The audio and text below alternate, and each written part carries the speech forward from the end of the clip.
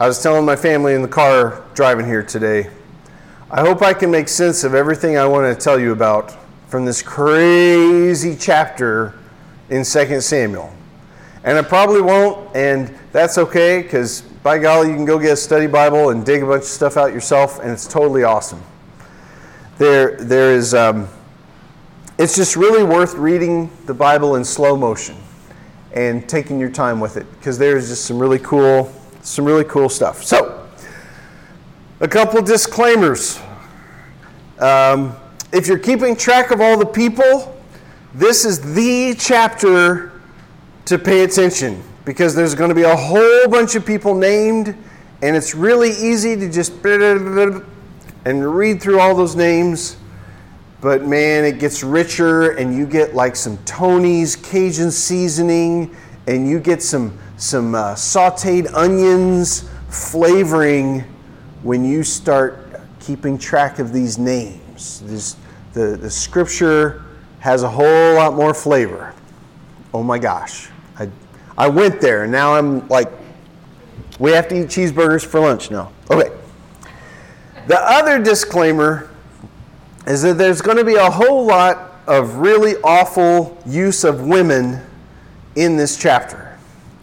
And the thing to know the context is that women were property, and not only were they property, but they represented a dynasty.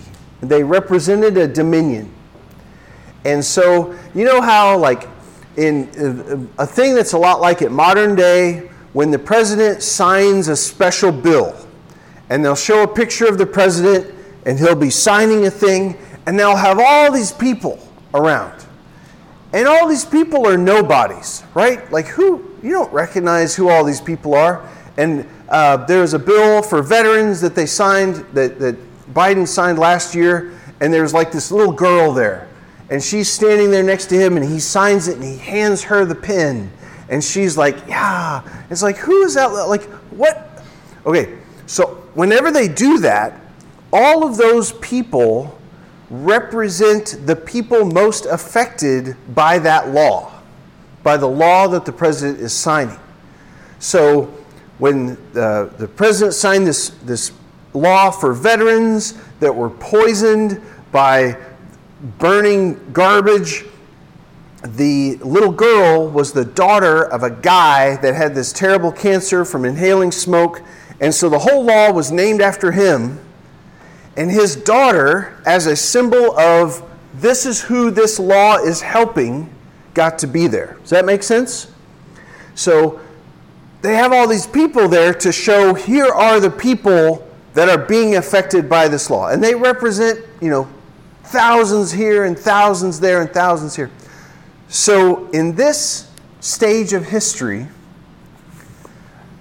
a king would have a daughter, and this other king would have a son.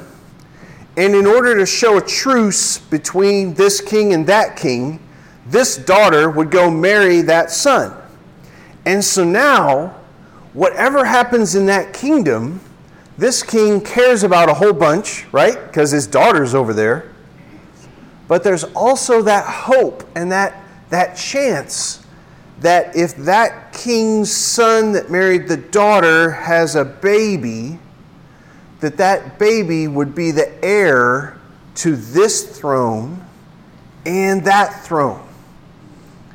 And so that baby may someday rule all of these places. And so if I'm this king, I'm not going to declare war on them, because my grandbaby might someday rule over them. If I can't conquer them by war, maybe someday I'll conquer them by grandkids. Right? So that's a thing. Now that lady didn't have any say in that. She is not a political scientist. She is not going to fight for war. She just got married off into this other land. Which brings us to the other thing. It's kind of like Pride and Prejudice. Women couldn't work. They couldn't hold property. They couldn't have a place in court. They were desperate. Their job was to have babies and to take care of those babies. And so if a woman had a chance to get married to a guy that, let's say, might be a king, she just hit the jackpot, right? Because now everything's going to get paid for. She's going to be taken care of forever. So even if the father of the lady wasn't a king making a treaty, it's like his daughter just got the best job in the world, which is to be a wife to the king, and she is taken care of. He doesn't have to worry about her ever again. Everywhere she goes, she's going to have everything she wants. She's going to have all the food. She's going to have guards, right? So that's the other aspect of that. So, 2 Samuel chapter 3. There was a long war between the house of Saul and the house of David. David grew stronger and stronger, while the house of Saul became weaker and weaker. And sons were born to David at Hebron. So David lives in Hebron. It's way in the south. His firstborn was Amnon of Ahinoam of Jezreel. Jezreel is a section near Hebron. So he's got a daughter, he's got a wife, and they've got a kid, and of that region where Hebron is. His second, Chileab of Abigail, the widow of Nabal of Carmel. Okay, hold on a second. Here's the other thing that's going to happen. We're going to find out David has a lot of wives. Oh my goodness. Okay? So remember, Nabal was that worthless man that David and his mighty men protected all of his sheep and protected his land, and they wanted a little food to celebrate, and they said, "Hey Nabal, our men protect your sheep from the Philistines. We take care of you all the time." And Nabal's like, there's people all over the place wanting my money. You're not getting none of it. And David was like, we're going to kill them all. And Abigail said, whoa, here's raisins. Here's a bunch of rice. Here's a bunch of sheep. You guys, don't kill my husband. He's an idiot. He was probably drunk. Don't kill him. And they're like, you just saved the day, Abigail. And then Nabal fell over, had a heart attack, and died. Within the week, David heard about it. Who's Abigail? Can't hold property, can't work the land, can't defend herself. So David goes and marries her and takes over that land and is also protection for her, right? Abigail, he had a child, Chileab. The third, Absalom. I hope some alarms go off here. Absalom, the son of Maacah, the daughter of Talmai, king of Geshur. All right, so Maacah, the daughter of Talmai, the king of Geshur, this is the Geshurites. The king of the Geshurites gives his daughter, and they have a baby named Absalom. And he is going to come up. If you're not writing down any other names, remember Absalom, because that guy, he's going to be a troublemaker. Not just because he's a son of a Geshurite. The fourth, Adonijah, the son of Haggith. The fifth, Shephati, the son of Abital. The sixth, what in the world? The sixth, Ethraim of Eglah, David's wife. She gets mentioned as his wife. These are all his wives, right? These were all born to David in Hebron. So, remember the status of women. It's one thing to have these women as his wife, but it doesn't really seal the deal of land capture unless they have an heir. Because now any one of these kids that David has had could become the heir to the throne of which he is king. But remember, he's only king of Hebron. Oh, but where are the Geshurs from? The son of Geshur, the Geshurites? The Geshurites are right in the land, not of Benjamin, but of the other side. And so now all of a sudden there's this one group that's like, well, you know, my grandson serves under king, is the child of David, who's the king of Hebron, who's not from the house of Saul. So now you've got a little cross boundary. We'll see if that comes up to anything. It will. while there was war between the house of Saul and the house of David, Abner was making himself strong in the house of Saul. Remember Abner? He's the one, the three sons of Zeruiah were chasing after him. He said, dude, Azael, turn back.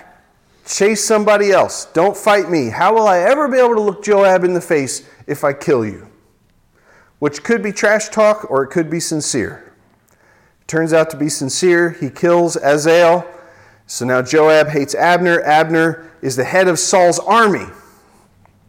Abner, making himself strong in the house of Saul. The other thing about Abner is he has shame on him because he let Saul die. So as the leader of the army, he should not show his face because he failed in letting Saul die. We don't get a lot of details about that, but he's also trying to kind of redeem himself and kind of make a name for himself. He is leading the army of Saul, which is fighting with the army of David, okay? So they're slowly losing ground. The army of David, the house of David, is slowly gaining ground over all of Israel. Now Saul had a concubine whose name was Rizpah, the daughter of A. And Ishbosheth, who is now the heir to the throne and the king of the northern part of Israel, he's the son of Saul, Ishbosheth. In some translations it says Ishbaal, it's the same guy. Ishbosheth says to Abner, "Why have you taken my father's concubine?" Oh dear. So, son of Saul, rising to become king, says to the leader of the army, "Why have you taken my father's concubine as your own?" So, remember, women are property. Women represent property. It could be that Abner has taken the father's concubine because if he can have children with her, are they children of the king or are they children of Abner? We don't know, but now they are in line to become king.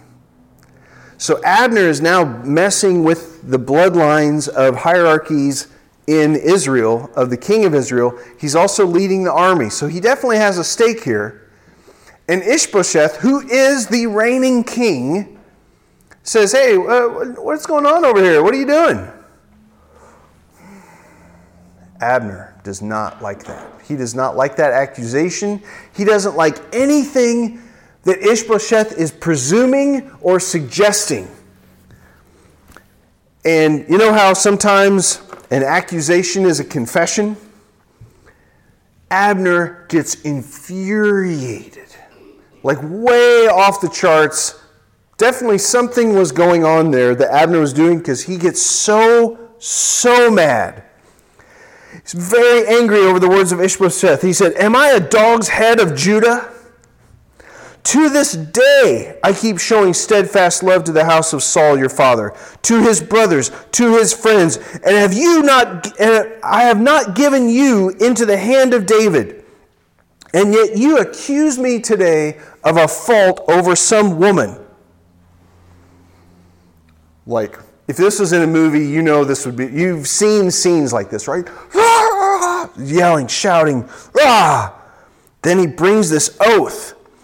"May God do so to Abner himself, and more also, if I do not accomplish for David what the Lord has sworn to him."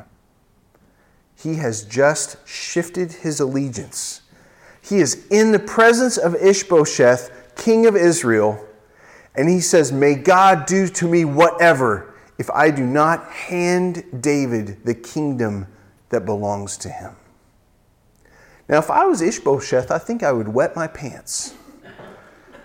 Because you're dead, right? The head of the army just swore an oath. May God curse him if he does not turn your entire army over to your enemy. One super cool thing. Am I the head of a dog? This can be interpreted in a couple different ways. And historians argue it, and it's really cool how it plays out. So, am I the head of a dog? Am I in charge of a bunch of dogs? He's like saying, is your army just a bunch of stinking dogs? What am I doing? Like, you can see the level of anger in that. Are you rejecting we've all been protecting you. We've been fighting for like 7 years, or at least 2 years. And you would accuse me of taking this lady? Like, I'm providing for her. I'm caring for her. Could be read that way. Another crazy interpretation. Remember how Caleb means faithful like a dog?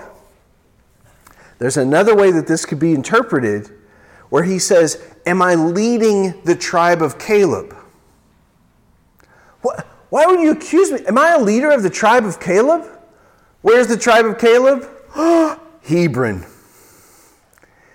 Are you telling me, do you think I'm leading David's army? Are you accusing me of being a traitor, of taking the throne from you? It's almost a derogatory term, like they're calling the bad guys a bunch of Calebs, bunch of dogs. Am I a dog? Am I on that side? How dare you? If you think I'm a Calebite, I will show you how much of a Calebite I am. I'm going to turn the whole army into Calebites. So he gets really, really mad. It's really awesome because the Lord's hand is not mentioned anywhere in this chapter. A lot of this stuff is all happening to make David king, but the Lord is just letting men be men. Just letting people work out their sin, work out their integrity, work out their greed, work out their anger, and God is still going to accomplish his purpose. Remember, we're reading all this because Jesus is a son of David, and we want to know what David is like. And so far in here, David is kind of a slime ball. And I don't want to justify it, and I don't want to make it okay, but I want you to see in the people that were writing this, when they wrote all this stuff about David, they weren't writing a judgment against him. They were writing, look at how much he expanded Israel. Look at how by having unions with all of these women and having children, he had so many heirs that he was building the country. He was building the nation. So, not the best way, not the holiest way, certainly not a way that, it doesn't say anywhere in here that God is blessing that and God likes it. But if you read it through the lens of this is how they built kingdoms, he is doing it. Does that make sense? All right. Yeah, but don't hear that the wrong way because this is messed up. But anyway. All right, so Abner. Transfer the kingdom from the house of Saul, set up the throne of David over Israel and over Judah from Dan to Beersheba. This is how mad Abner is. May God curse me if I don't give everything over to David from McAllister's on the east side to McAllister's on the west side. The whole thing. Every bit. Verse 11. Ishbosheth could not answer Abner another word because he was scared. That's another one of those great understatements of the Bible. Ishbosheth just watched his number one commander of the army curse him and say, I'm going to the other side. So Abner sends messengers to David on his behalf. Sends messengers in to David in Hebron. To whom does the land belong? Make your covenant with me, and behold, my hands will be with you, and I'll bring all of Israel over to you. Whoa, all of Israel. David says, good, I'll make a covenant with you, but one thing I require of you. This is David's message back to Abner. You will not see my face unless you first bring Michal, Saul's daughter, when you come to see my face. Oh, man. Then David sent messengers to Ishbosheth, Saul's son, saying, give me my wife, Michal, for whom I paid the bridal price of 100 foreskins of the Philistines. All right, so you got your little card with Michal on it. M-I-C-H-A-L, it's a girl's name. Even today, it's a really popular girl's name in Israel. She was the daughter of Saul. And Saul knew that David was putting eyes on her when David was in Saul's court. Before Saul was going a little bit crazy at this point, but David was, I think he had only tried to kill David once with a spear. And so Saul hears that David has eyes for Michal. He says, I'm going to offer my daughter Michal up for marriage, and I will accept nothing less than 100 foreskins of the Philistines as the bride price, which is pretty sick. And you're highly likely to get killed while you go get that, right? Because Saul wants David killed. David says, I want to marry Michal.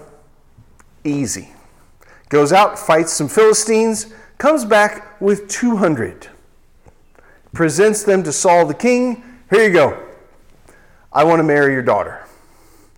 Okay, this is a big problem. Because remember, daughters, women represent property.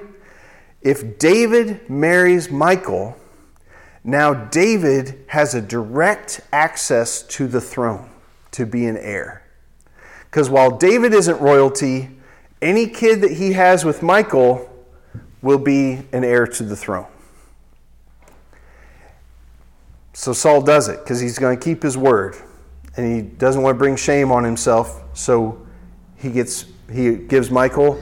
It's the only one of David's wives that it ever says that she loved him. Isn't that sad? Michal really did care for David when... a little bit later, when Saul has had enough of David, and he's like, go in and kill him. He's in bed. My daughter's right next to him. Don't hurt her. Kill him.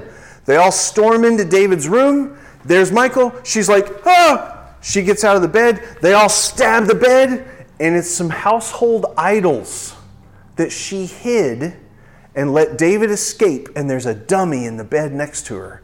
And so then Saul is mad at Michal, his daughter, because she helped out with this. She's like, he made me do it. I didn't have any choice. So she doesn't get killed. David flees. They marry off Michal to this other dude. Hey, dude, did he pay a bride price? No. Did he bring 200 Philistine foreskins? No. Was he anything in Saul's court? No, which is important because now he is definitely not going to have an heir to the throne. He's just some schmuck. So Michal goes and marries him. So David says, you want to make peace with me, you got to bring me Michal. That is a big deal. Because if Abner shows up with Michal, now David has claim to the throne of Saul. It's like carrying the deed.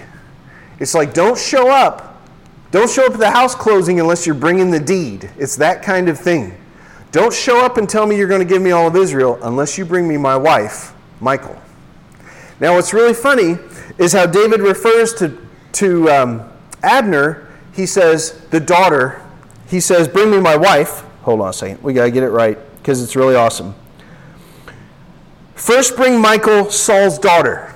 He refers to her to Abner. When you come to Ishbosheth, he says, give me my wife, Michal, for whom I paid the price of 100 Philistine foreskins. To Abner, it's, you know what she is. She's my claim to the throne. You know I have access. To Ishbosheth, who is the opposing king, it's, bring me my wife who I have claim to, and I killed 200 men. Don't think that I won't kill again. Right? So this is like threatening violence against Ishbosheth. The other thing that's great is he's threatening Ishbosheth with violence, knowing that Ishbosheth has lost his army. I mean, this is such drama, you guys. It's like, hey, by the way, I have the keys to your car right here in my hand. Give me my wife. I have your army in the palm of my hand, and I kill.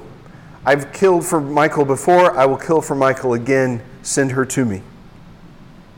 The other thing that's awesome, since he asks Ishbosheth, it's an open declaration. You have to submit to me. We're gonna make a war out of this if we have to. Poor Michal, she's just getting jerked around. Like she's just totally a pawn in this game, right? Ishbosheth took her from her husband Paltiel, the son of Laish. Her husband went with her, weeping after her all the way to Bahurim. And finally Abner says, get out of here, dude. Go back home. And then he does. So there is a little truth that there's some drama. These are real people. They are being affected. Ishbosheth does not know that Abner has made this deal. As far as Ishbosheth knows, King David requested his wife, and Ishbosheth is answering. He doesn't know that this is Abner's ticket to David. Abner conferred with the elders of Israel, saying, for some time past you've been seeing David as king over you. Now then, let's bring it about. There's a whole bunch of people that knew that David was anointed as king after Saul. They had songs where they sang Saul killed his thousands, David killed his 10,000s.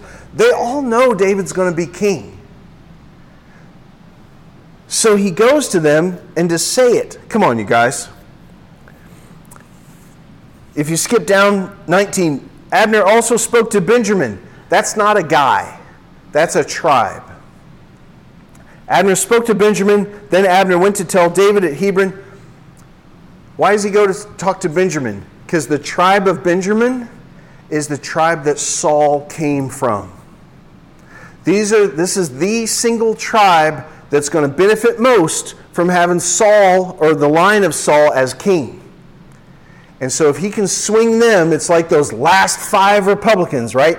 If you can swing them, you've got the whole thing. And so he goes to Benjamin. He's like, look, I know you guys are the house of Saul. We all know David's going to be king. Let's do this. And they do it. The whole house of Benjamin thinks it's good to do. And they all lived happily ever after. Oh, keep on dreaming. Abner comes to David with 20 men. The 20 men are probably a couple soldiers, but probably a couple men of the house of Saul and the tribe of Benjamin. It's this whole delegation, just like when the president signs the paper and they got all the people. It's this whole representatives, and they all come, and they have this great feast.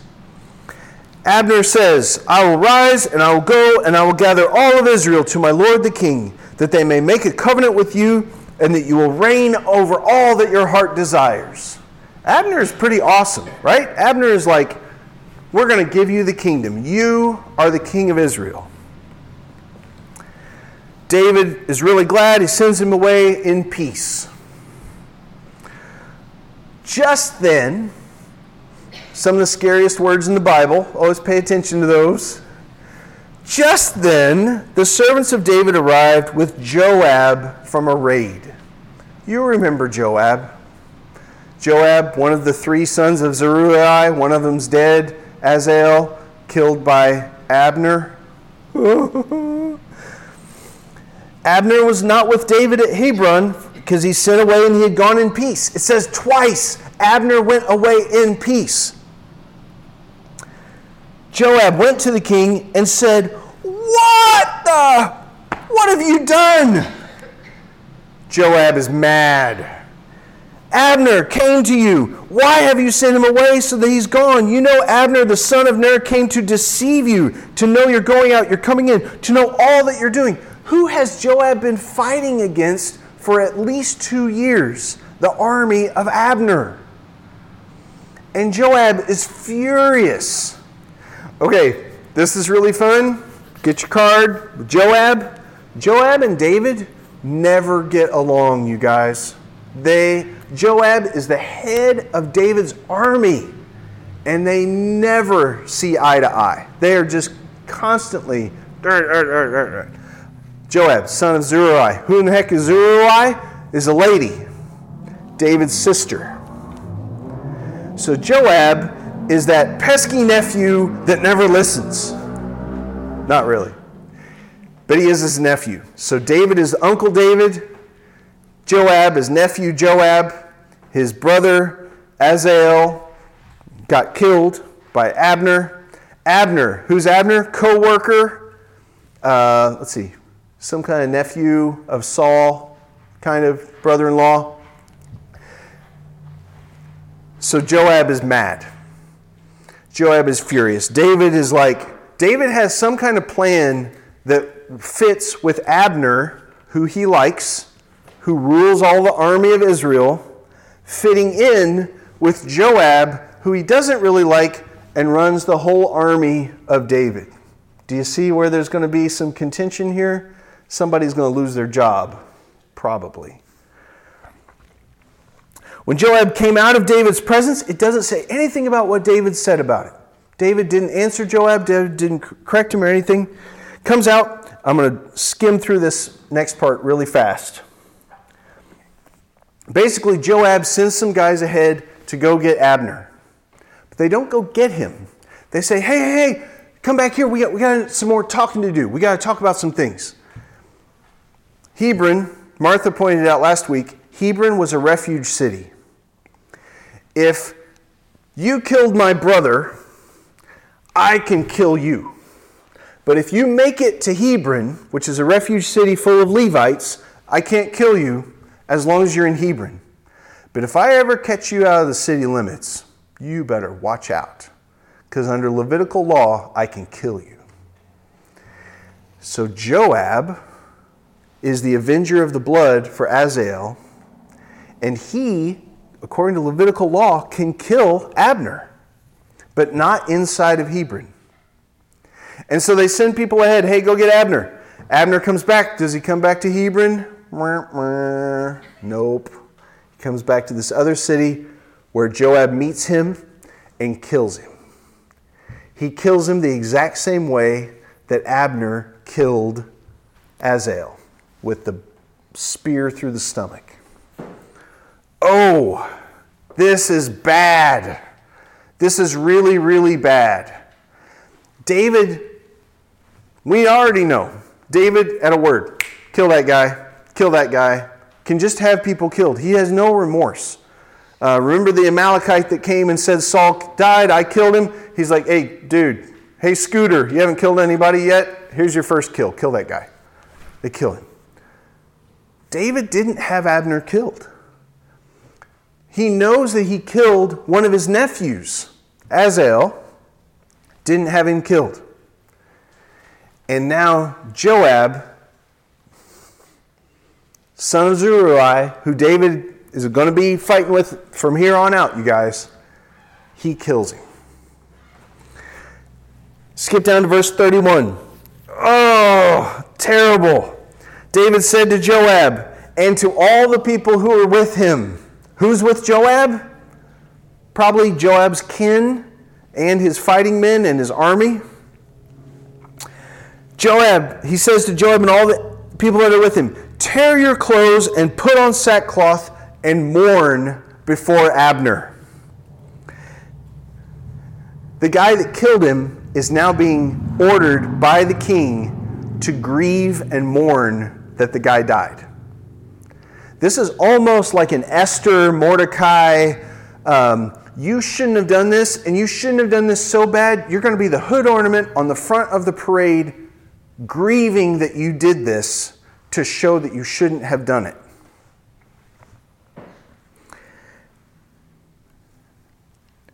We're all going to mourn before Abner. This next verse, you guys, verse 31. And King David followed the bier, or the bier, B-I-E-R, I can't say that word. It's the funeral procession. Guess what? We just saw the first verse where he is called King David. With the death of Abner, the reclaiming of Michal, the army of Israel has no more leader. He's been called the king of Hebron. He's been called David. But with this one thing, by saying, okay, we're going to mourn the death of this guy, he becomes the king. And so it says King David followed them. Like if this was in a movie, the music would change, the lighting would change, he would stand up taller, he would stand up straighter, like everything has just changed. And so they have this huge funeral procession, and everybody mourns and weeps. And David says, I did not order him to be killed. I didn't want him to be killed. Stupid Joab. And he calls down this whole curse on the sons of Zeruiah. He says he's going to fast all day. We got to read the curse is pretty awful. May they always be poor. May they always have skin diseases. May none of their children ever sit on any throne being in charge of anything, like all kinds of bad. Why is that a good thing? Because if you were part of this whole huge section of Israel and the leader of your army just got killed, you're going to think, oh, David did that just so he could take us over. But David is actually cursing the guy that did it because he did not want Abner dead. All right, how do we wrap a bow on this? Again, son of David. The son of David. David was looking to find a way to bring Abner in. Even though he was an enemy, even though he was serving the house of Saul, something changed in Abner, and that change made David want to bring Abner in.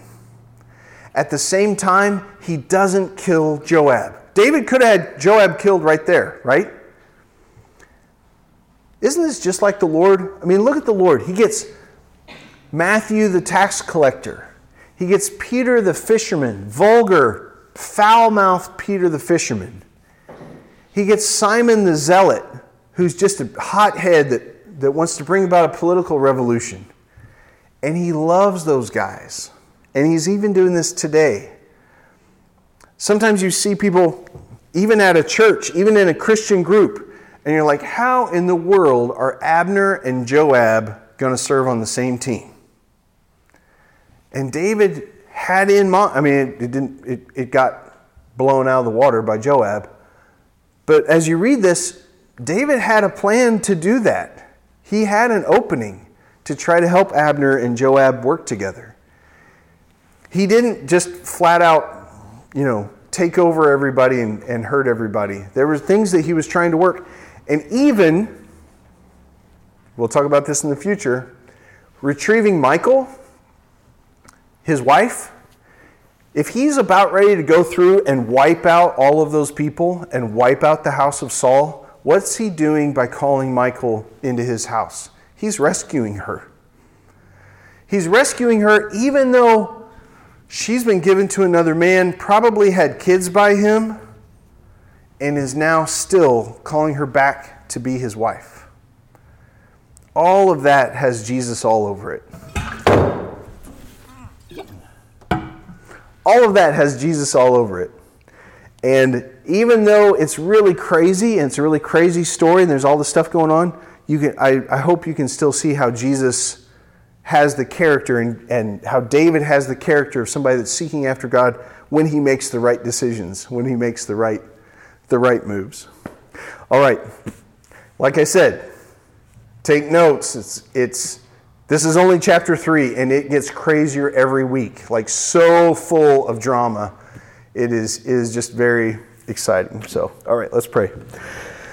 Lord, thank you so much. Thank you so much for working through the character of David, through working through real life human circumstances and the sins and the foolishness of mankind to bring about salvation for all that will call on your name. Lord, continue to guide us. I pray that you would help us to trust in you and to desire you and to watch you do things for us rather than taking things into our own hands and making messes. And we will champion you, Lord. Whatever turn things take, we trust you and we love you. You're so good. Amen.